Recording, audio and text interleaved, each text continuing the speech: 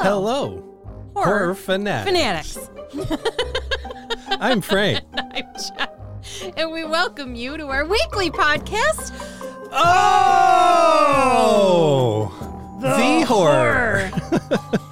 Thank you for joining us as we dive deep into all things horror, supernatural, scary, and downright creepy. If you like what you hear, rate, review, and subscribe or follow or whatever it is you have to do to add us to your regular rotation of podcasts. Yes, you can also submit any ideas, comments, and suggestions directly to our email address at oth@seriouslydecent.com. You can check out our website at ohthehorrorpodcast.com. Yeah. Catch up on our back catalog, seasons 1 and 2. Catch up on season 3. Connect to our social media presence. Yep. All that jazzy stuff. All that stuff. Yeah. So here we are. We're a little bit culty this episode. Well, this month has been pretty culty. It has, You yeah. A little cult heavy. Do a little cult break. I don't think we can call it a little bit culty then. I think we got to call it a lot culty. Yeah. It'll be a break after this one. Yes. But this is our official Cult of the Month. Previously, Correct. we had the last part of the Scientology series, Thank you, Lord. which was fair game. So if you Yes. missed that, by all means, catch up. But today's the traditional Cult of the Month, our monthly Cult of the Month for new listeners that are coming in. Yep. Every month since season 2. Yeah. We that did, was an addition Cult of the in Month. season 2. Yeah. And And everybody we were like, liked it. we'll see how it goes. Yeah. And then I was like, are we even going to have enough cults? Oh, freaking yeah, we are. Yeah, we are. Yeah. So here we are, episode 129. This month's Cult of the Month. I could say local, but it's not local, really. No, it's They're not. all we over. just happen to have a chapter Near. us. I can't say Ish. even near. Ish. Yeah, it's a ways. Ish. It's a day trip. It's a day trip to go and do it. But we're doing the 12 tribes is Yes. what they're called. Correct. And then they have, for recruitment, Yes. a series of restaurants. Yes. That they call Yellow Delis. Or Common Grounds. Mm-hmm. They use both names. They use Common Grounds, but even Common Grounds, you got to be a little careful because, there's a Common Grounds back home There's for me. an Uncommon Grounds back home. Yeah, but there was at one Yep. point a Common Grounds. Yep. Yeah, there's Uncommon Grounds, which I don't know if I don't think they knew what they were doing or what Whatever. they're getting into because they don't know what they're doing in Saratoga No, Springs. they don't. They just They just go. do stuff. It's a series of whims. Yeah. is what Saratoga. Oh my is. God, let's try this. Yeah. It's either going to work or it's not. What am I going to do with all this money I have? I'm going to open a store with junk in it. Yeah. Yeah. Who cares? And people are just going to walk through it and not buy anything, and I'll be in business for 8 years. Yeah, pretty much. Yeah. So back to, the 12 tribes. Yes. They have these restaurants that are called Yellow Delis, or as Jen mentioned, Common Grounds. Yep. But most of them are Yellow Delis. Delis. Yes. And they are strategically is the best word, in Yes. college towns. Yep. They're not anywhere else. Nope. Just in college towns. Yep. And we'll get into that a little deeper. Yeah. Yeah, we will. Yeah. I have one source. One. DenverPost.com. Really? Yep. It's an article by Shelley Bradbury with the Denver Post. She originally published it on March 3rd of 2022, and it was updated June 8th, 2023. Oh, okay. So this is the 12, and then the title of it is The 12 Tribes Cult and Child Abuse. Gotcha. Yes. How about that? Yeah. No Encyclopedia Britannica this year or this month, this episode. I have trying a to talk. feeling. I have a feeling Britannica's going to make its way back in Next the month. No. Or, I'm going to next say couple. next Yeah. episode. Yeah. Probably. Yeah, which we'll drop the dime on that after. That's how we roll. I did culteducationinstitute.com, Of my course you did. favorite place, Yes. because if you're into cults and you want to know more about cults, Yes. the culteducation.com is the place to go, I think, if you want to springboard and start Right. where you do your Yep. things. So I have that. There's some articles that I went through from there. Obviously I go right to the source, 12tribes.org. Yep. which as a IT guy, I got to tell you, your website doesn't have a valid certificate on it.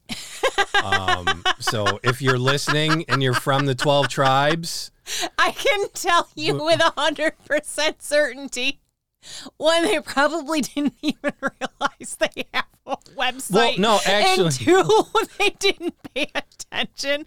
What's a certificate? Well, no. See, and this is where you're not putting yourself too far from the 12 tribes, folks. When you do not have a valid certificate, it splashes it on your browser before you go on to their webpage. Yes. And it's a warning for people that are just click crazy and click everything. And they say, warning, this certificate is not valid. Yes. So basically, if you keep going, there's some risks involved. You enter at your own risk. Yeah. So I went through. Of course. And perused their site. But yes, just maybe to the 12 tribes IT person in air quotes. Yeah. You might want to get a valid certificate. If you need help, email Frank at oth@seriouslydecent.com and he'll walk you through the process. I'll walk you through the process. It's not terrible. So, oh my God, it's like so hard. I hope that happens. Yeah. I hope they reach out to me. I'll get them set up. I won't even charge them. Be like, here you go. Yeah. I think everybody should be able to check. Here you go. This is where I truly am a free speech and free information advocate. You should have everything at your fingertips. Correct. If you're loud and proud of what you are, be loud and proud. Yeah. But just remember that people might not be into the shit you're in. Just remember, as loud and proud as you are about your thing, there's other people who are loud and proud about their thing. Or against it. Yes. Is what I'm getting at. Yep. For some reason, it's a crime now to be against something. Yeah. Period. Yep. Heaven forbid you have an anti-opinion on something. So should we get into hold this? on. I have more sources. Oh. Yeah. I have the question12tribes.com where they have their child training manual. Yeah. So if you're in for a thrilling read, that's 348 pages of their child training manual, which we'll get into a little bit. I'm not going to read all 348 pages. That's something you would do. I can't believe they have 348 pages because based on what the ex-members say, it should have equated to just a sentence on a page. Well, we're going to get to that as well. All right. And then let me see. What else did I have? That's about the bit of it. So, I threw a joke last episode. Mm-hmm. And we were saying, because we say at the end of the episode, next week, we're going to have blah, blah, blah, you know. And I said 12 tribes. Uh-huh. And I said, also known as the happiest cult, the happy cult. Yes. And it was a joke, in case some got really crazy about it. To them, they're the happiest cult. Correct. And on the surface, super happy. Super nice. Super nice. Yes. We'll get into that. Yes. However, it's according to them. Correct. Yes. And then the ex-members? Not so much. Ex-members. People looking in from the outside? Yeah. Not so much. But even there, they'll talk about happy moments, and there was a lot of happy things. It's just some core stuff that, again, people disagree with. Mm-hmm. And you know what? If you disagree, you should have the right to A, disagree, and B, act accordingly in a disagreeing fashion. Yes. And this is why the 12 tribes enters into cult status. Correct. It's leaving. Yes. Getting in's not a problem. No. Staying in, not so much a problem. We'll get into that. Yeah. But it's the leaving. Yes. So, how did this even start? Okay. So, I've kind of followed the script of the article. So we're just going to bounce in, and it starts with a story of someone leaving. Mm-hmm. And he left in 1999. A 19-year-old John Post packed up his birth certificate, his social security card, state identification, favorite blanket, and pictures of his family, and prepared to leave the religious cult into which he'd been born and raised. Mm-hmm. So he is one of the first generation of children born into this cult. Yeah. He'd been taught his whole life that anyone who left the 12 tribes would die. He had no money, agonized over his decision to leave, but he couldn't stay, and he planned to walk into town and call a friend for help. When he finally stood up to leave the Vermont compound, some 15 cult members blocked his path outside, forming a wall. They prayed and warned there would be consequences if he walked out of God's protection. He'd probably die. Post shook as he moved by them. My heart was pounding and pounding. This is his exact words. Was something going to happen to me? I didn't know. Post, who is deaf, said in an interview through an interpreter. As he walked the mile into town, his father followed, imploring him to stay. I finally said to my father, look, please accept this is my decision. Post, now 43, said. And finally, he didn't say anything and he walked away. Post was free. I'll never go back, he said. Never, not at all. I just feel like the 12 tribes, they are evil.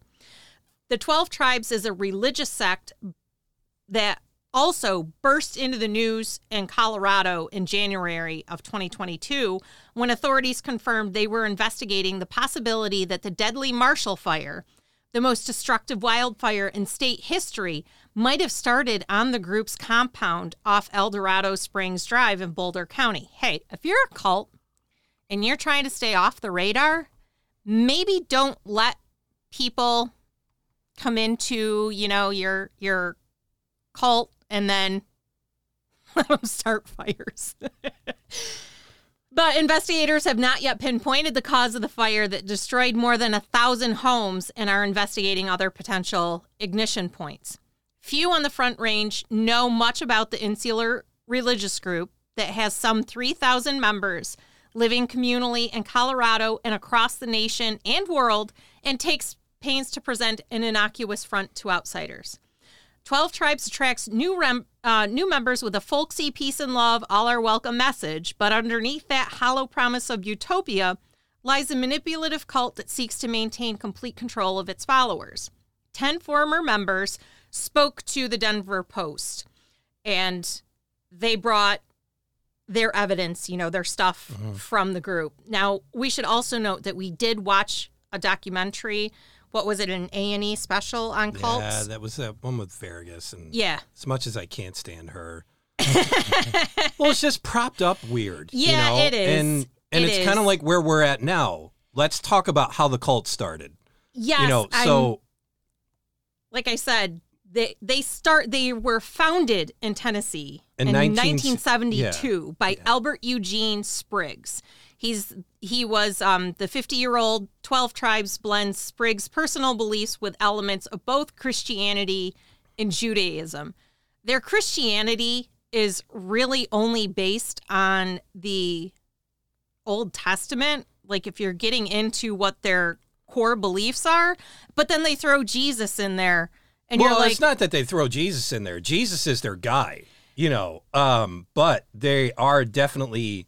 They're a great example of how the Bible can be taken out of context. Mm-hmm. They really are. They're the greatest example of how the Bible and just basically the whole story of Old Testament going to New Testament, bringing in Christ. Yes. All of this stuff can be bloated out. They operated out of this small coffee shop called the Lighthouse. Mm-hmm. And that's where Gene Spriggs and his wife, Marcia, were living communally.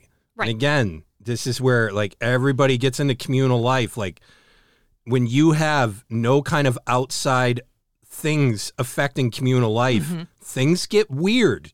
And this is what happened. This is a group that started with the best intentions. Yes. I think they all were religious. They all had core beliefs, and they all had an idea of doing something different and doing something from the start, which was very late 60s, very early 70s. Yes. They were not pioneers in thinking of this idea. No.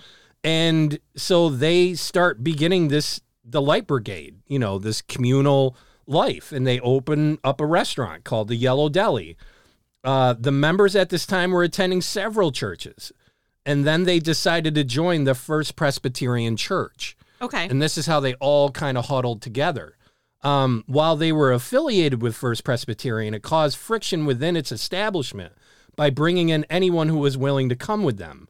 including members of different social classes, racial groups, a practice which was not engaged at that time. Right. You got to think again, late 60s, Yes. early 70s. There was still segregation. There was still segregation in these areas, and especially where they were. And so, they, again, good intentions. All of this is good intentions. Yes. Typical very late 60s, early 70s cult stuff. Yeah. It's communal living. Let's Yep. start something communal. Let's start different because current sucks. That's the idea that's in their head. It's very, what do you call it? Anti-establishment. Yeah. And this is where a lot of this anti-establishment stuff comes. And it's necessary in a certain way. But on January 12th, 1975, the group arrived at First Presbyterian only to find out that the service had been canceled for the Super Bowl. I'm sure they were thrilled about that. So this led the group to form the Vine Christian Community Church. Okay. So if you really want to thank someone for creating the 12 tribes, it started with the Super Bowl. The Super Bowl did it, damn it. It was the NFL. So during that time, the church planted, quote unquote, churches, each with its own yellow deli in Dalton, Trenton, Georgia, Alabama, Dayton, Tennessee. Yep. It was all this area.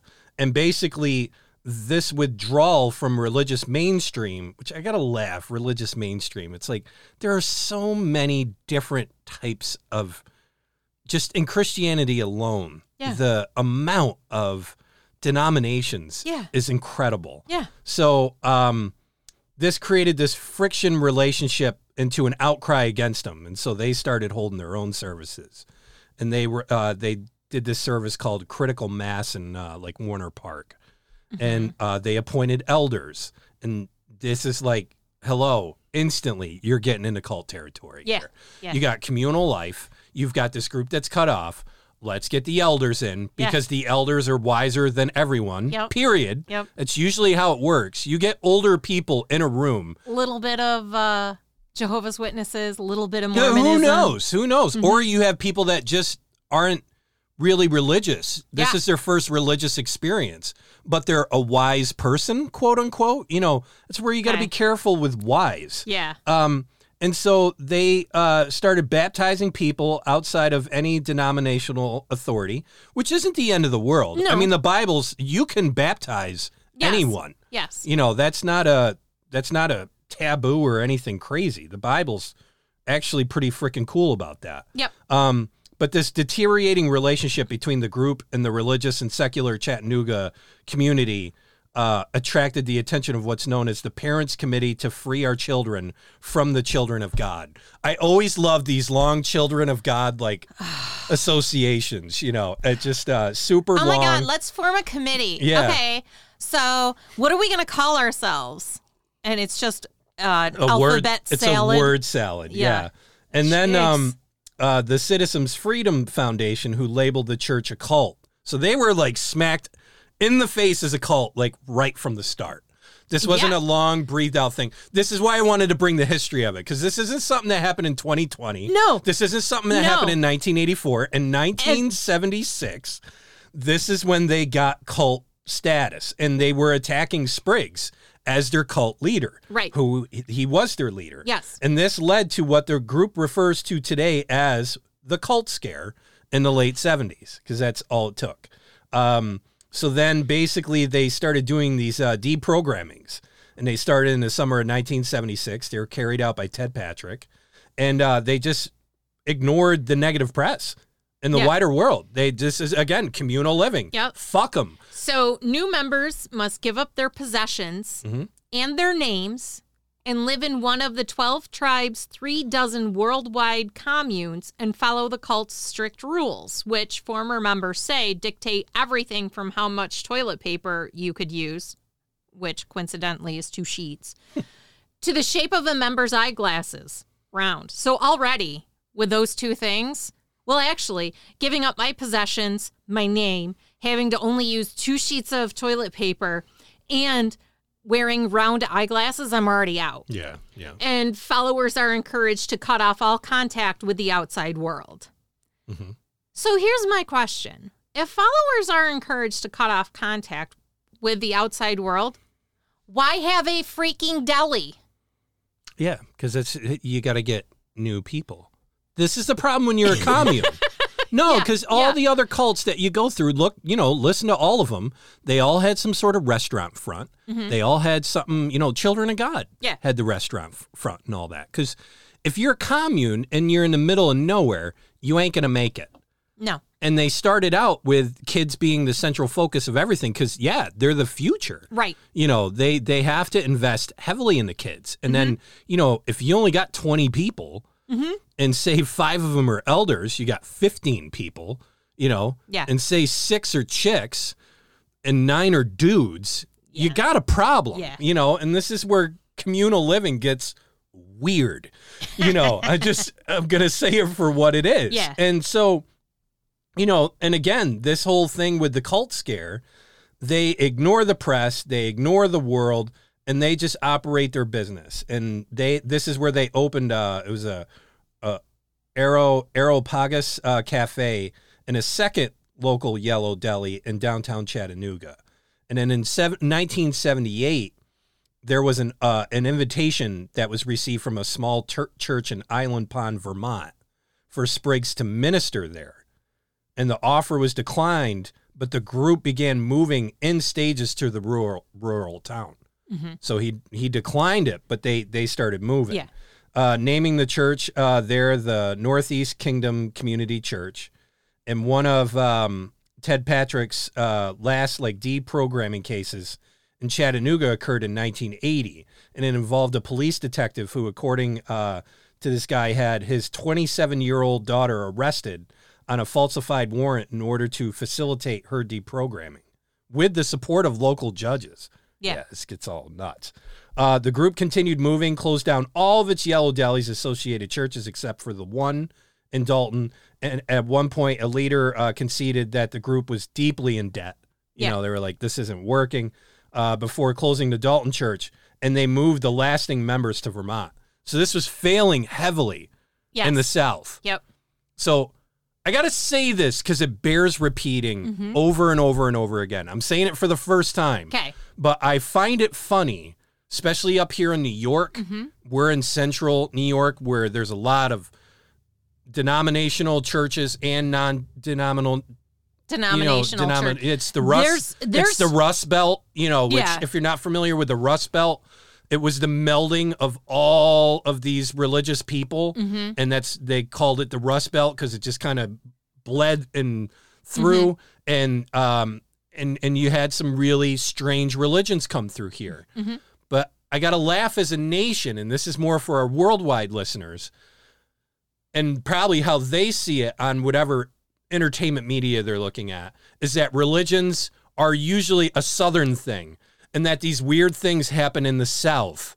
And it's funny because all of them happen. I'm not all of them, but a ton of them happen in California and New York. Yeah. Or the Northeast, Northeast They're part everywhere. of the state. They are not exclusive to any one part of the United States or the world. Mm-hmm. They are everywhere. And again, an argument could say, well, Central New York and Western New York are all, religious, right-wing, blah, blah, blah people. And it's like, to the map, maybe. But there's the religious right in New York and there's the religious right in the South. Yeah. Two totally different things. And I got to find it hilarious that they couldn't make it in Chattanooga, Yeah. Which Tennessee's been pretty solid. Tennessee was pretty cool about. No, I'm just saying solid. Gwen Shamblin's church. I know, exactly. So they were crushing it. So what are you guys doing Gwen wrong? Shamblin is crushing it, and this place failed. And of course, they moved to Vermont. Okay. And Vermont then wasn't as it is now. It was a bit different. Yeah. But it's rural. Yeah, they had the economic hardship. They had all this stuff, and then that started transitioning over to the child abuse. Yeah, and that's where things got interesting. But to get to again the core of what this this group is, as we mentioned earlier, very Old Testament. Yes. Heavy on discipline. Correct. And I'm going to be open on it. I'm surprised how open I am now with cults after doing, almost 24 of them. Mm-hmm. Disciplining is really kind of a fine line. It is. Because even parents will sit there and be like, well, I discipline my kids. Right. And then you meet people that are from an older generation. I can identify with this where, the switch generation that got hit with the switch. Yep. And I'm sorry, but most of the people that got hit with the switch are some of the most, nicest, polite people you will meet. Well, yeah. Yeah. Because there was a cost and a price to all that. The largest... But they took it a step further. They did. The largest number of 12 tribes communities are, shocker, here in the U.S., but they also have a presence in South America, Europe, Canada, Australia, and Japan. It's fascinating. The group can be considered a cult because it has a charismatic, authoritarian leader. It has extremist ideology, an all-or-nothing belief system, and uses coercion to control and exploit members. Cult expert Yanya Lalich said, she's with the Southern Poverty Law Center, and classifies the 12 tribes as a Christian fundamentalist cult. So in recent years, the 12 tribes has experienced a mass exodus among the first generation of children born and raised in the group. Many, most by some counts, of the first kids raised in the cult have left, driven out by the group's practices and leadership's increasingly tight grip on the shrinking membership that remains. So for many ex-members, the decision to leave comes with parenthood. Mm-hmm. Quote, I was under no circumstances going to beat my kids the way I was beaten, said a former member who left in his 30s and spoke to this paper on the condition of anonymity to protect family members that are still within the cult. Quote, I just could not do it and have to if you are there. If That's you the are whole not thing. beating your kids, you're going to be in big trouble. Yeah. The 12 tribes taught that it was different from false religions like mainstream Christianity. Excuse me. Because their children would follow them, he said. But the 12 tribes' children fled in droves, and now as adults, they're still working through the trauma of their childhoods. They worry for the kids still caught inside the group. When a toddler throws a tantrum in the 12 tribes, an adult might grab the girl or boy, hold them tight in their lap or on their lap, perhaps by throwing their legs over the child's, and restrain both arms and put their hand over their mouth until the child stops fighting back. The toddler might scream and cry and struggle for an hour, but they will not be freed until they surrender, former member said. The idea is to break their will. Yeah. Kids were supposed to be quiet, and when they weren't, physical restraint over their bodies and mouths was expected, said ex-member Jason Wolf. His brother, a leader in the 12 tribes, previously lived in Manitou Springs, and their father helped establish the Boulder community. Wolf left the group in 2009 and now lives in Virginia. He was 6 when his parents joined. Restraint is part of the 12 tribes' overall approach to child rearing, which focuses heavily on physical discipline. The 12 tribes teaches that children must be spanked with thin, flexible wooden rods, a practice the group has been consistently criticized for, but has steadfastly defended, saying it is rooted in biblical principles. Spare the rod, spoil a child. Yeah.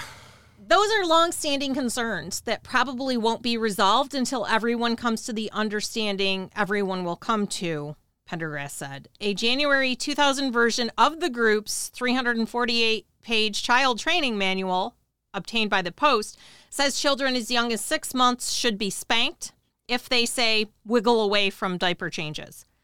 Quote, the pain received from the balloon stick is more humbling than harmful, the manual reads. There is no defense against it. The only way to stop the sting of the rod is to submit. That is exactly what the child will do, submit to his parents' will and end his rebellion. Ex-members who grew up in the 12 tribes describe being spanked on their bare bottoms, on their hands, on their bottoms of their feet, for the slightest perceived infraction. It was not uncommon for parents to spank their child 20 or 30 times a day.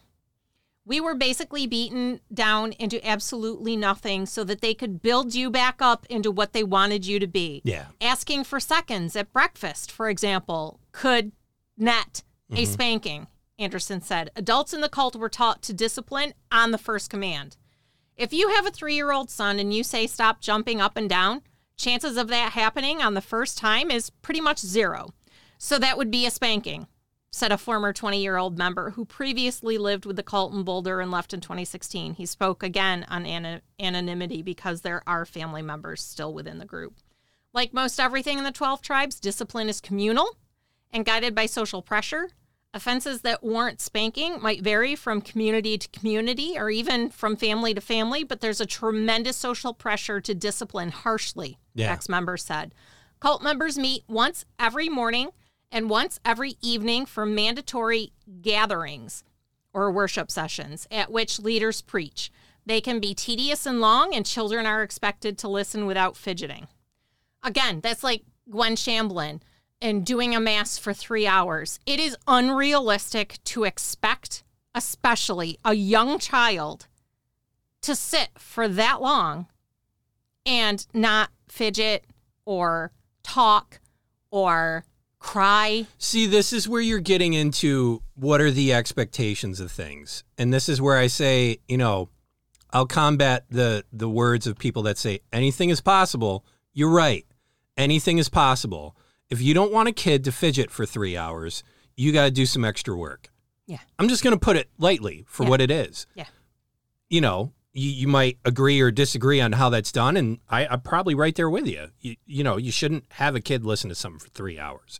You shouldn't be put into that. But if that's what you want, that result is it's attainable. Mm-hmm. Anything's possible, but you got to go sometimes in a direction you don't want to go in. Yeah. And this is where things get out of control. This is where communal living sucks.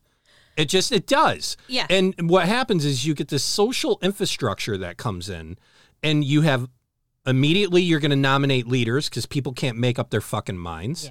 Yeah. You just go through with it, and you go through the motions with it. You got people that can't make up their minds. They're indecisive. They don't have any leadership qualities, but they want all the benefits of living in a group. So now what you've done is you shoved your inadequacy onto someone else to make decisions for you. Yep. And that's what happens in communes. So now what happens is you have, say, a group of 50 people total, and you're going to have more than half of these people that are just go with the flow. I don't care, man. Just tell me what to do, blah, blah, blah. And you're saying, okay, I'm going to be submissive here. Yeah. So that leaves the other half at best. Yeah. You're going to have 10 people out of 50 people making the decisions for everybody. Right. Which is back to the whole thing that you were upset about in the big system. Yeah. That there was a group of people making decisions for you. Telling you what to do. And the best cure to get away from that is make your own fucking decisions. Yeah. Period. End of statement. Full stop. Quote, if you don't take your child out and spank them during the teachings, then you're thought of as not being a good parent, said Luke Weissman, 46, a former member who left in 2013 and now lives in Virginia. Quote, people tapped me on the back when I had a 2-year-old son and said, your son is not listening. Then if I don't take him out and spank him, I'm not, quote unquote, receiving, end quote. Adults considered to be out of bounds. Yeah, you're not acceptable in the group. Are ostracized, shamed, and cut off from the community until they repent and leaders approve their return. Members who do wrong might also be the subject of a community-wide public humiliation in which the community's leaders shame the person during a gathering. Some wrongs might be codified into a new teaching that is sent to all 12 tribes' communities, ex-members said. Most people in the 12 tribes really live in fear, said Post, who now lives in Maine. He's the one that left in 1996 at the beginning. He became deaf as an infant after a bout with meningitis, but his parents didn't know he'd lost his hearing until he was 4. Yeah. He was harshly disciplined as a toddler because his parents thought he wasn't obeying them, when in reality, he couldn't hear their commands. Yeah. Both parents are still in the 12 tribes. Yeah. Okay. Yeah. I mean, it's It's a crazy situation. Yeah, and he said, just last year, after 30 years, my parents approached me and apologized for what had happened to me growing up, Post said. It was over the top, it was severe and brutal, mostly because he couldn't hear. Yeah. So to have that expectation is unrealistic. Yeah. So the first generation of children in the 12 tribes largely grew up in the 80s and 90s, and former members described enduring extreme physical abuse during that time. The ex-member who left in his 30s remembered a practice called scourging, in which a child was stripped naked and beaten with a rod from head to toe. Post and others said adults routinely withheld food from children as a form of discipline, sometimes for days at a time. When Anderson was 6 or 7, she was locked in a dark basement as punishment for taking food from the refrigerator without asking. The one time that I was locked in the dungeon, it wasn't a real dungeon, but it felt like it, I think that was for more than a day because we fasted every Friday, so I was used to starving, and it was longer than that, she said. On June Day in 1984, authorities in Island Pond, Vermont, raided the 12 tribes commune there over allegations of child abuse. Police and social workers took more than 100 children into protective custody with plans to examine the kids for signs of abuse. But the plan fell apart when a judge determined the raid was unconstitutional because the search warrant was too general and not supported by concrete evidence of abuse. The children were returned to the commune within hours. Quote, the raid that happened in 1984, what should have happened is all the children should have been taken and placed in foster care, and that should have been the end of the group, Wolf said. There was so much child abuse going on at that time. For years afterward, the 12 tribes celebrated June 22nd as a day of deliverance, a sort of Passover-like event in which God protected the group from the overreach of the government. When the children in the raid grew up, some spoke publicly at June 22nd remembrances to defend their parents and proclaim that they had never been abused. The day before the 20th anniversary of the raid, Wolf was included in a meeting with other first-generation kids ahead of the celebration to prepare for the next day's speeches. Jeannie Swanko, a former public defender who joined the group and married Weissman's father after representing him in a child abuse case, told the gathered young adults that they needed to clearly say there had been no abuse. Swanko couldn't be reached for comment. Now, Swanko married the number 2 guy in the 12 tribes. Yeah. And they talk about this raid and the issue with the raid and why the judge let it go is because it didn't state all of the children's names specifically on the warrant. But the problem is a lot of these kids were birthed in this group. They didn't have social security numbers. They didn't have birth certificates. There was no way to identify these children. Yeah, so that's, that's what made the search warrant unconstitutional. And then the thing is the Island Pond raid remained prominent in Vermont legal history. And it's actually the subject of a Vermont Bar Association seminar in 2006. The group held anniversary events in both 1994 and 2000 and produced a 75-minute documentary. I don't know what the whole title of it is. But the Vermont chapter of the ACLU also criticized the raid, calling it frightening and the greatest deprivation of civil liberties to have occurred in recent Vermont history. Yeah, I'm going to repeat that again because it needs to be repeated. It bears repeating. So here you have a group that's beating kids. Yeah. Okay? Yep. And there's evidence that they're being beaten. Yes. They have no ID, and the reason they have no ID and no identification is because they're born in this communal group. Right. And they haven't obeyed to the legal system at all. So there's these kids, by the way, should be noted, have no say. Yeah. They have no say in the fact that they were born into this group. So the Vermont chapter of the ACLU criticized the raid. Yes. Calling it frightening and the greatest deprivation of civil liberties to have occurred in recent Vermont history. This is where the ACLU is garbage. Yes. What about the children's rights? I could bring up literally 500 things that the ACLU is fought against. Yes. And it's like, do you even know what you're fighting against? And the answer to that is no. No. It was a headline. They grabbed it, and what they need is money. And that's the stuff they get for money. Correct. And that's how it works with these non-governmental organizations, so to speak. It should be noted that the police were not out of bounds. The problem was simply a technicality. Yeah. That's why the children were released. Not because there was no basis for it or there was no evidence for it. It was simply the technicality. Yeah. So the Vermont Attorney General at that time attributed the raid to assisting his campaign for governorship. So he made out on it well. And then in 1992, this person who was the state commissioner of social and rehabilitation services and this other woman published an article in Behavior Sciences and Laws. I'm not giving their names because it's not worth it. No. Encouraging changes in the law that would have allowed the raid to succeed. Yes. So these people, where were you when it was all... we not protect the offender? Yeah. We protect the victim. No, because the victim doesn't have a voice, and the victim can't say. No, and that's what I'm getting at. This is in Vermont. Yes. So Vermont, fix yourself before you tell everybody else what to fucking do. Yes. For crying out loud. Yes. It's ridiculous. Yes. And you're that happened a long time ago. It happened the year I graduated. Yeah. So 30 years ago. Yeah. That's not that long ago. It happened the year I graduated. Yeah. It's just ridiculous.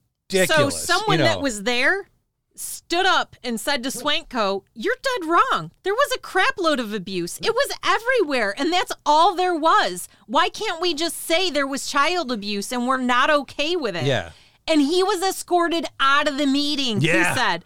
His brother, who's still in the 12 tribes, Peter, said in a short phone conversation in February that he had a wonderful upbringing. Well, I'm sure he did. Quote, "I grew up here in the 12 tribes," he said. "My wife grew up here. We don't share any of those views as far as different things that other people might say. So what? You weren't beaten as much, so it's okay?" Yeah.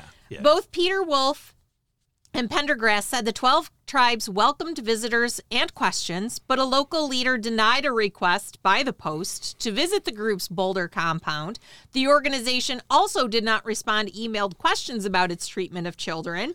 And a lot of times they say that they're hesitant to talk to anyone. Yeah. Because they've been, quote unquote, misinterpreted or it has gone badly. Yeah. So for many years in the 12 tribes, physical discipline could be meted out by any adult on any child for any reason, former members said. Yes, Anderson was disciplined for wearing her ponytail too high and for looking around, not at her feet when she walked. So this is where you get problems with, again, communal living. I'm going to beat it up because it's just too freaking easy. But now what you have is the virtue signaling between the elder members. Who's elder enough?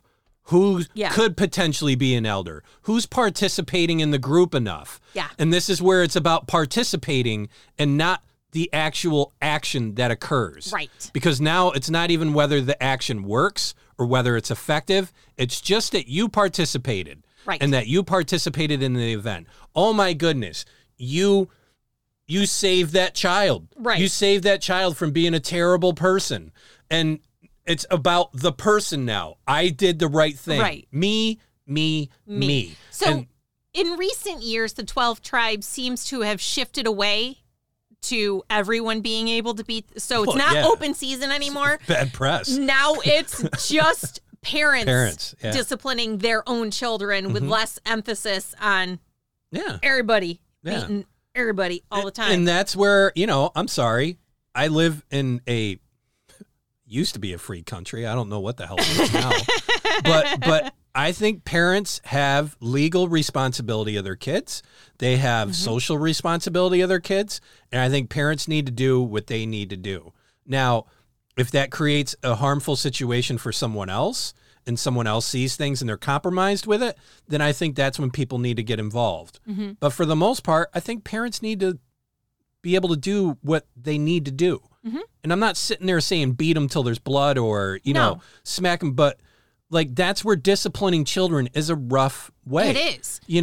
But a lot of times when a kid is full on in whatever it is they've got stuck in their head. Now, a lot of times kids have ideas that are not the best. Like, what happens if I put the screwdriver in this electrical outlet? Mm-hmm.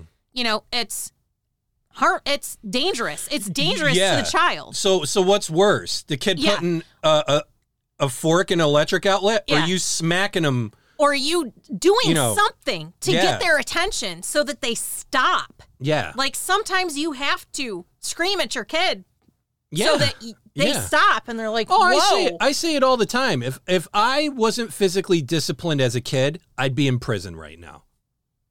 It's not even up for debate. Yeah. I'd be in prison right now. I was never spanked. Now, if I was overly physically, and that's the line. Right, that's the tough line. And here's the thing, like, you and I can have this talk about this because it's our podcast, and we can talk about whatever the fuck we want. And also, but I think it's our lives we're talking about. I think people need to have more discussion about this because I'm sorry, kids are a fucking mess right now. They are.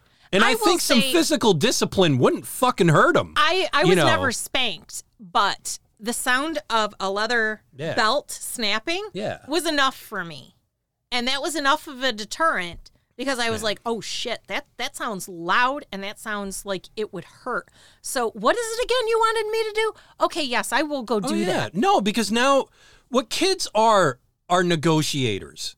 That's what they are. Kids are trying to see what they can get away with. Kids learn very easy negotiating. Yep. And I used to laugh when I worked part-time at the grocery store because I'd watch parents negotiating with a 4-year-old. You don't negotiate with terrorists. Well, no, and I just tell them, I'm like, what does that kid have to offer you? Yeah. Nothing. That's not a negotiation. There's no negotiation here. They're bargaining. Yes. And there's a big difference between bargaining and negotiation. And if you were taught that in school, you'd fucking know that, but you don't. Now you're gonna be a shitty fucking parent. Yeah.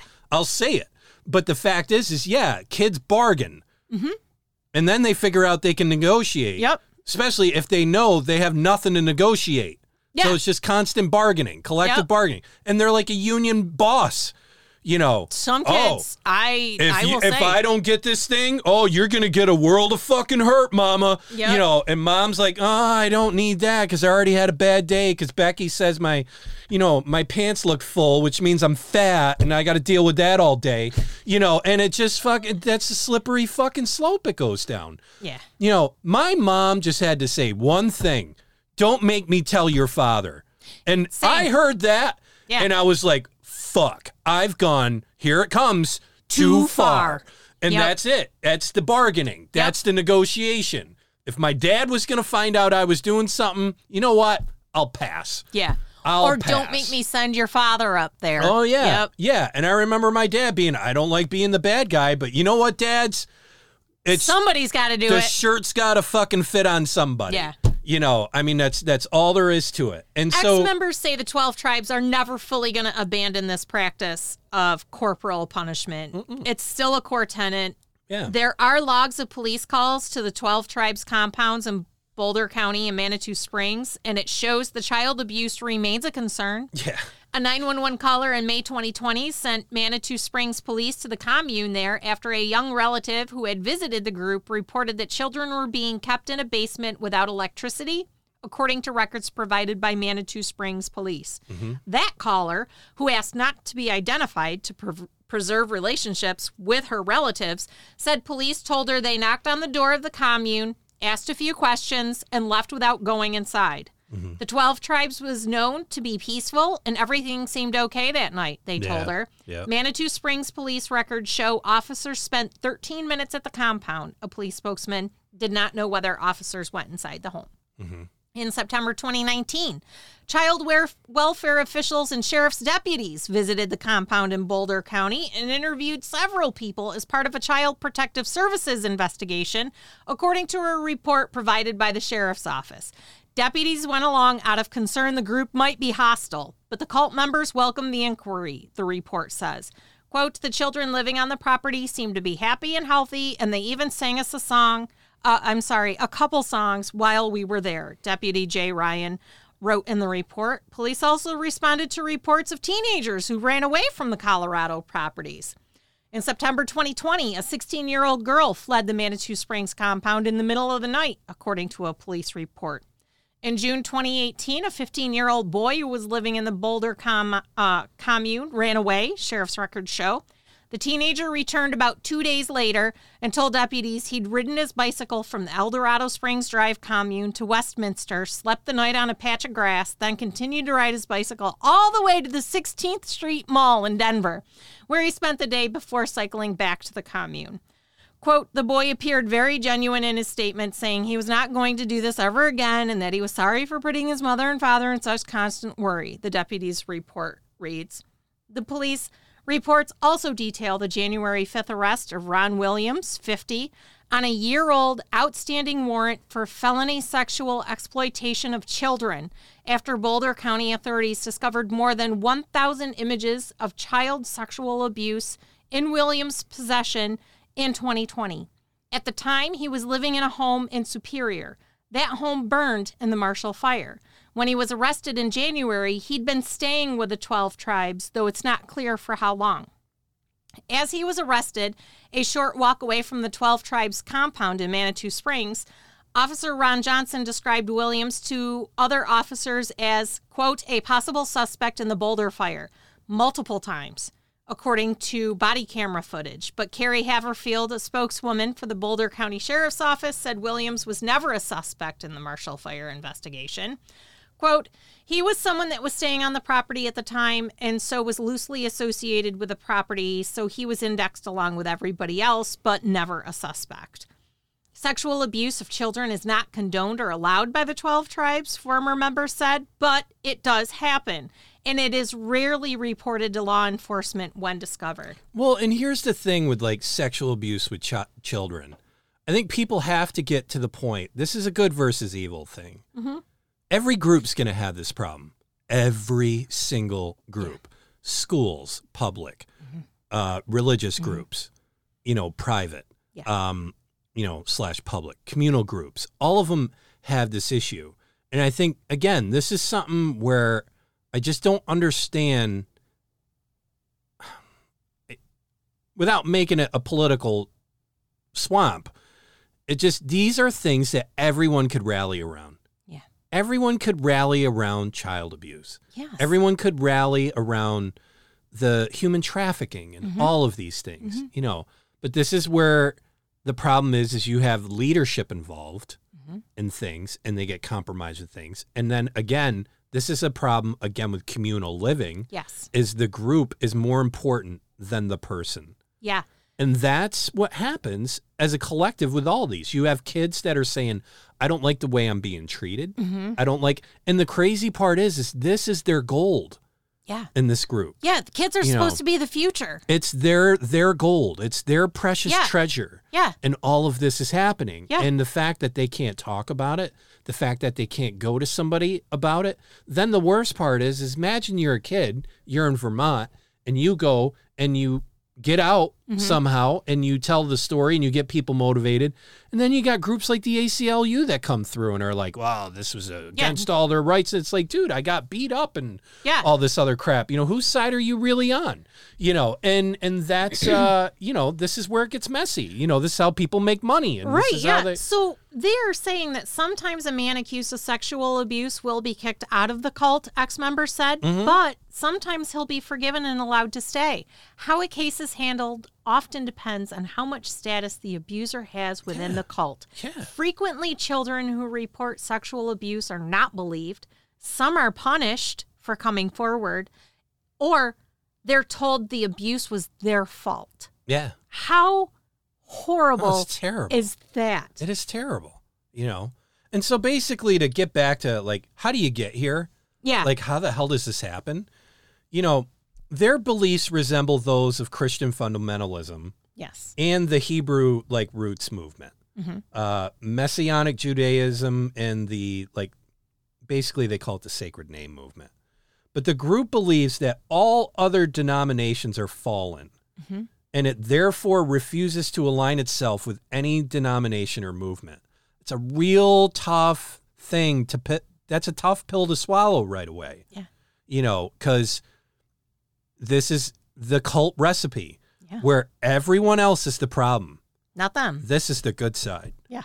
And I don't care what you're talking about. It could be environmentalism. It could be Christian fundamentalism. Whatever. It could be a car club. Whatever. No, it could be a car club or whatever. You know, you're creating a weird space right off the cuff. It believes that in order for the Messiah to return, the church needs to be restored to its original form as it is described in Acts chapter 2, verses 38 through 42, and Acts 4, 32 through 37. And that's, if you were to read those verses, we don't have the time. Right. But if you were to read those verses, it's taken out of context. Yes. It really is. This restoration is not merely the restoration of the first century church, but the creation of a new Israel, which should consist of 12 tribes, which are located in 12 geographic regions. So that's it. Just 12 regions in the whole world. And that's how it's very basic, small mind stuff. It's not big. Part of this restoration is the return to observing the Sabbath, maintaining some of the Mosaic law, including dietary laws and the festivals. That's common. All groups do that type of stuff. But this interpretation of the prophesied restoration of Israel, combined with the perceived immorality in the world, leads the group to believe that the end of times has arrived, though no date has been set. And that is the cult recipe right there. Whenever you hear this end of times thing, and you're on the good side. It's always an apocalyptic group. And then they always have either some sort of date, or the date comes and goes. Oh, no, now we got a new one. Yeah. So these guys are at least like, no, there's no date. There's no date.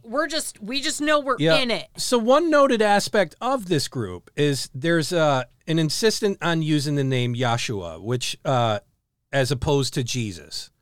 Okay. And they use that. And because the name Yahshua represents the nature of Jesus, the group similarly bestows upon each member a Hebrew name that is meant to reflect the personality of the individual. So you go into the group, you're going to lose your name. You're not going to be Jen. I'm not going to be Frank. You're going to have some Hebrew name that is supposed to reflect the personality of you. The group believes that there are 3 eternal destinies. It believes that after the fall of man, every person is given a conscience, and that after dying, every person goes to a state of being called death, regardless of faith. Upon the second coming, believers will be brought back for the 1,000 years to reign with Yahshua, a.k.a. Jesus, before the last judgment. At the end of this millennium, all of the non-believers will be judged according to their deeds and put into one of 2 groups, the righteous and the filthy/unjust. Mm-hmm. The filthy and the unjust will be sent to the lake of fire, while the righteous will go into eternity and fill the universe. Now, if you're in a religion and that's their motto, you're an apocalyptic cult. Yes. I just saved you tons of time. Yep. Tons of time. Yeah. Walk out of that group, leave as fast as you can, and get the hell out of there. Mm-hmm. It doesn't matter whether they change your name, even changing your name, a little fucking weird.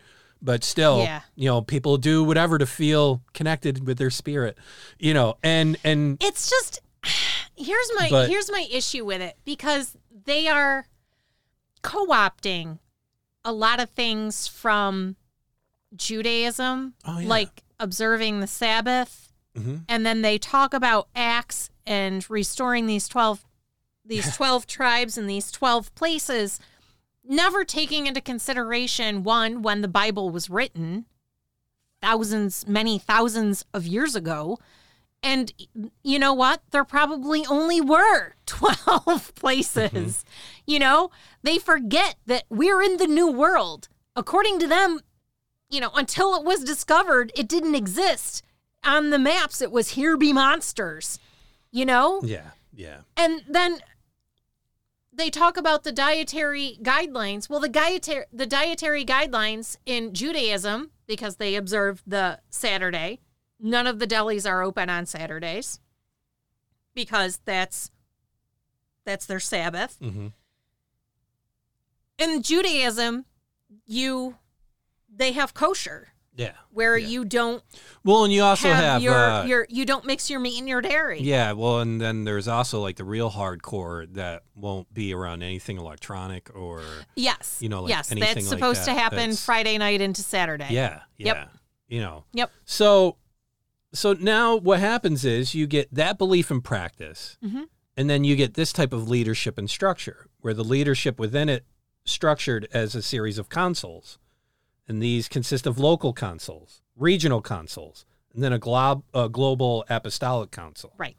And again, people would say, well, churches run like that. And it's like, yeah, no, they do. It's fine.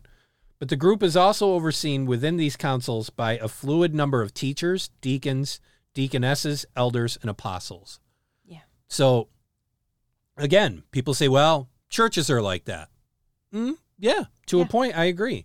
Gene Spriggs is highly regarded as the first person to open up his home to brothers and sisters, but members state that he is not regarded as a spiritual figurehead. The group operates as a 501(d). It's a for-profit organization with a religious purpose and a common treasury. The community pays property taxes, but the 501(d) structure tends to result in no income tax liability. But the structure of that group, this is the big difference. If you go to church on Sunday and, you take your kids to even church school and they're around the churches, all that, that's fine. But everything outside of that, you aren't involved in the church. You're home, you're in your house, you're in your property, you do what you do. And communal living like this, that's where it's a problem because you never leave it. No. It's everywhere. Yeah. So, you go to church, you're with the same people that you work with. Yeah. And when you go to work, you're surrounded by the same people. And when you go to work, you're the same people you go to church with. Yep. If you're a kid in school and you're working, that's the same kid you go to class with. Yeah. And that's the same kid you go to school with. Yeah. Or, in it's church. all the same. That's all you know. The same. It's all you're surrounded by. It's all you're surrounded by. So that's when that structure becomes a problem. You can't complain about the structure that a commune has to a non-commune that has the same structure. Right. Because there's outlets. Yeah. And outlets can get out. This is where I think the Amish are smart. Yeah. Because when you're 16, Rumspringa. You can go Rumspringa. And for those of you that don't know what Rumspringa is, basically Amish parents tell their 16-year-old kids, or around 16, get out of here. Yeah. Leave. Go live in the English world, because that's what they call us, the English. Go live in the English world. And usually what they do is they drink a ton. Yep. They'll do some drugs. They'll party. Yep. They hang out or whatever. But 90%, or it's something crazy, like 97% return. Yeah, go back. They go back. And that, to me, is where the Amish are smart. Are they disciplining heavy? Maybe. Yeah. But here's the thing. They're letting them go. And they're giving them the option. Get it out of your system. Yeah. And find out if you truly believe in this, or if you truly want to be a part of this. Exactly. Because they don't want the they don't want the lukewarm. They want you to be all in. Yeah, into the community, into the lifestyle, the everything. Yes. And those kids know what they're signing up for. Yeah. And when they go back. And they do. When they return, they know what they're signing up for. Now, there's some that could say, well, they're just not equipped to handle in the modern world either. And I could say, well, there's a lot of kids that graduate high school that also are not equipped for the modern world. Yeah. And where do they have to go? Yeah. Where is their what do they do? Where is their sanctuary? Yeah. So, that thought in mind, that's where I look at all of this, and it's like, this is where, this group, it's a shame. It is. Really is. So today, we went to the Yellow Deli. We did. We won't say which one. No. But we went to the Yellow Deli. I will say this was all prompted by my brother, who did go to the Yellow Deli. Same one we went to. I went years and years ago. And he went, it was a couple years ago. And his experience did not equal the experience that we had. Yeah. But here's the thing. So we'll start out with the pros. Yes. The place was beautiful. It was. I mean, the love and care that was put into that place, you could see that everything was handmade. We were told it took 2 years. Yeah. No, and I believe every inch of it. Everything was custom wood. Yep. And I say custom wood, not from like lumber, but actual the table we were on was from a tree. Yes. And the chairs we were sitting on was from a tree, and there was the leather with the grommets. The grommets, beautiful hardwood floors. The place looked beautiful. It did. The menus were awesome. Yes. They were built with such love and care and very cute and of the environment. Yeah. Everybody that we walked in, super nice. Yep. How are you? Friendly. There was people in there eating. There was. So it wasn't just us. No. And like an awkward, weird thing. No. Our server who waited on us, amazing. Yeah. Super nice. Very nice. Very informative. Polite, very informative. She's the one that informed us that everything that we see there, they did. Yeah. They did all of the work. Yeah. They rehabbed it. It was 2 bars. 2 bars, yeah. And she's like, oh, the smell. And then that immediately, you're looking at hardwood. So know it was hardwood floor in there. Or even if there was something over it. Yeah. The amount of booze and vomit that was on that floor. Just cigarette smoke and all that stuff. Yeah. It would have taken so much sanding. So you see the labor of love in there. You do. And to me, for someone like me, that is reflective. So like, you go to a Scientology place, very sterile, very, empty and quiet. And, this was warm. It was nice. They didn't even have music playing in there, which was actually awesome.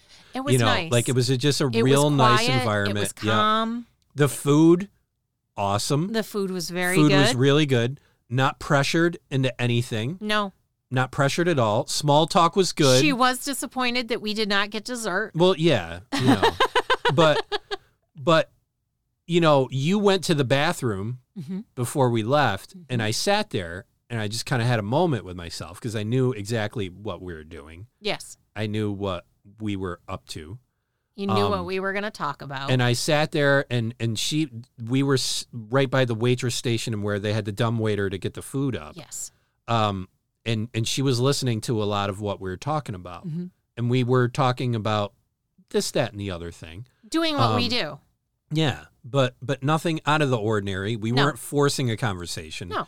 We weren't trying to be heard. We were just talking. But I noticed her listening, and I'm sitting there thinking as you left, I was like, if we were to come back here, I think they would maybe go further with this. I don't know. Yeah. So I'm curious about that. So we may return. Yes. If we do, we will update. I personally, other than I know where the money's going and I'm not a fan of it. Yeah. I would have no problem going again. No. Because it was a genuinely pleasant experience. And what you see there is genuine nice people. So when you were out to the bathroom, that made me sad. Yeah. It made me sad because they're really nice people. They really have good intentions. They do. But they're led astray. Yeah. And they're led astray on one simple core thing. And I was telling you this on the way home. The disciplining thing, that's an issue. I'm not going to skirt around it. But I think there's a larger issue. And the larger issue is that they shun people that want to leave.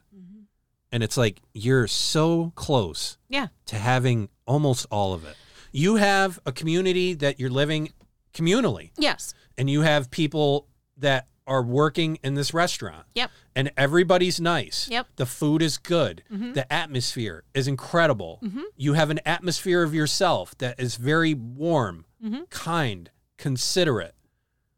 And the sad part for me, in case people are really missing the ship here, is they've made Jesus the focal point of their life, and they've bastardized everything that he stood for. That he stood for. Yeah. Jesus was for the poor, the unfortunate. The meek. He walked around and told everybody, you guys don't have problems. You have money. Yeah. You have all this stuff. He associated with those that were less than. Yeah. Those that were ostracized Everyone that was by less the than, community. And ostracized by the community. He did not shun anyone. Anybody. If anything, he shunned the church leaders. Yeah. Because he felt that they were ineffectively leading their flock. They've lost touch of what it's all about. Yes. And that's the story of Christ. That's what Christ tried to leave everyone. Yes. And it hurts me so much when I see people miss that. Yes. The atheists I can handle because that's a level of ignorance. Right. What makes me really weep is the people that follow and miss it. Yeah. It's like it's right there. Yeah. It's right in front of you, and you don't You're see so it. close. Yeah, and that was the sad part when you went to the bathroom. Yeah. And I'm sitting there, and I'm like, they are missing. They're missing it, and it's so simple. It's right there. It's right in front of them. The course correction could be so easy. Yeah. And Spriggs is dead. He died in 2021. There's no reason why you can't make this better. No, that's the problem with communal living. This gets into the bigger topic. Mm-hmm. This is the problem with communal living. This is the problem with community type things like this, where you don't look outward. Mm-hmm. You know, even if I had that conversation with someone, an elder person, which whom we were probably talking to, that's I think we were very close, because that person was an OG status big time. Yeah. Because it was, we did this, we did that, yeah. we did this, Yes. you know, on the stuff we were talking historically with them. And I would guarantee that person is connected in a way that could reach somebody. But if we had that conversation, they would have said, you know, you're probably right, but the organization's the organization. Mm-hmm. And that's the problem with just about for kids that are maybe graduating high school and getting into college or leaving college that are listening to this.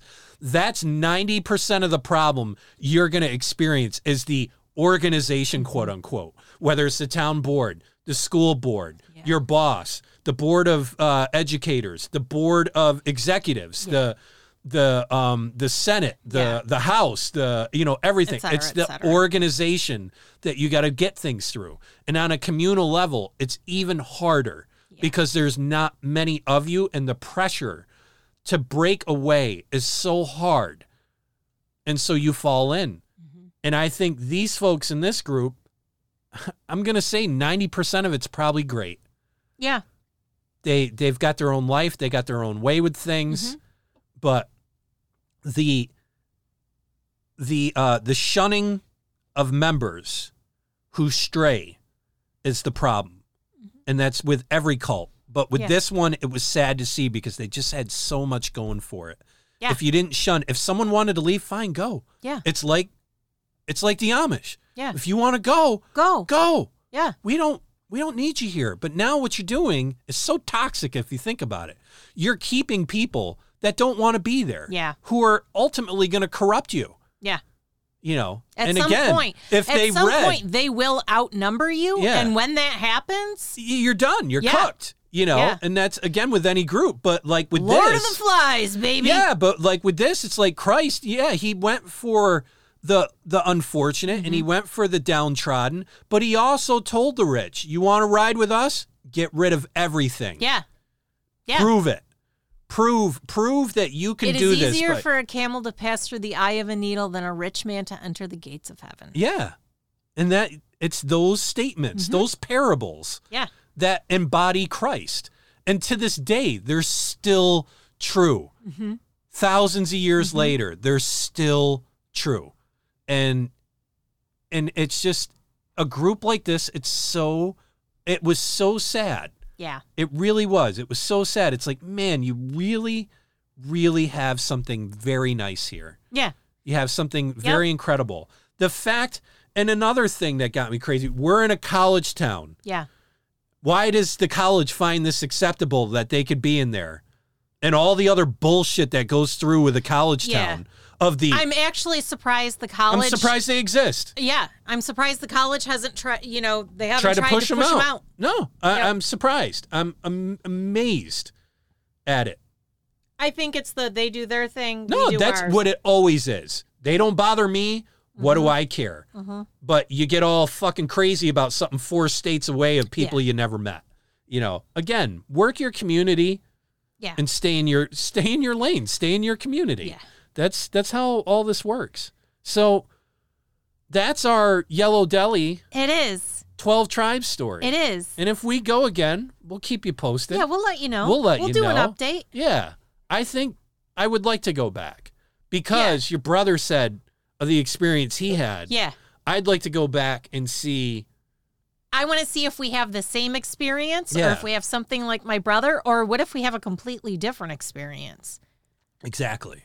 You know. And then I'd be like, what the hell is going on And I got here? over the whole money thing because I was like, it's like $40. You know, who cares? Whatever. You know. But they had root beer on tap. And, oh, man, I tell you what, that root beer. It was good. Was a trip back to childhood. It was the frosty mug. It was very, That it was very nostalgic. Oh, yeah. You know. So, and thankfully, a biodegradable straw. I've been reading all that. Heads up, if you're going to go to the Yellow Deli, just know that if you order a sandwich, you don't get silverware. Like, you just have your sandwich. No, but that's what I thought was cool about it. It was cool. I didn't need silverware. Right. You know, again, very basic, simple, but the foods were good, you know. Yeah. The foods? Yeah. All the foods was good? The foods I had. I had foods. You inhaled foods. I eat. That's one thing I'm good at. You did. That's the one thing I can do. Yes. All right. So, yeah, that concludes our cult of the month and our cult stretch. No. I'm looking through. We are not going to see a cult for another, 4 episodes. Yep. So, next week.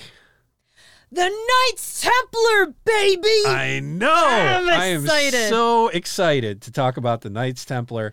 That's a huge block and a chunk. Oh, yeah. But... yeah, I don't see us splitting it up. We'll get it. We'll get her done. We'll try to take it down in one bite. But yeah, it's an interesting group. I'll say it for what it is. And like I said, at the end of the day, it's sad. Yeah, because the potential is there. Oh, it's so close, you know. But sorry, you're a cult. Just a bit outside. But I'm sorry, you're a cult. At the end of the day, you're a cult. That's how it works. So, I would like to thank, as usual, everyone who's listening to the podcast. We are just very grateful that you come back every single week to listen to ourselves rant. Listen to us prattle on about this, that, and the other. Yeah, and for those of you that binge and go around, we love you too. As always, for the new folks that are out there, we're...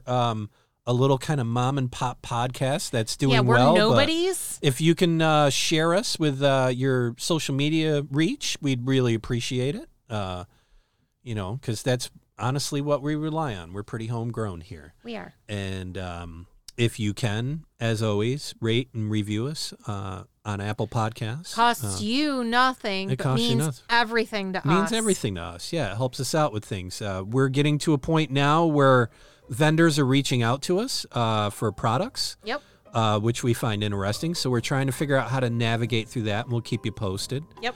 And we're basically, for those who are listening and want to get involved with us or collab with us on something, email's the best thing for now at oth@seriouslydecent.com. And if it's something we're interested in, we'd love to do a collaboration of some kind. So with that being said, rule number 1. No Ouija boards. Number 2. No dolls. 3. No capes. 4. No blood rituals. 5. No cults, satanic or otherwise. 6. No apathy. You need to act to help enact a positive change in this world. 7.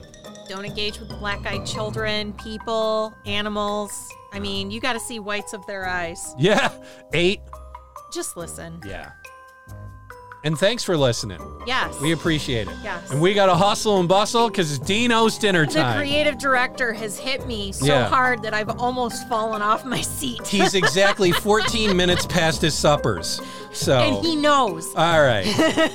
So have a lovely day, a wonderful week. And make good choices. It's dinner time, Dino.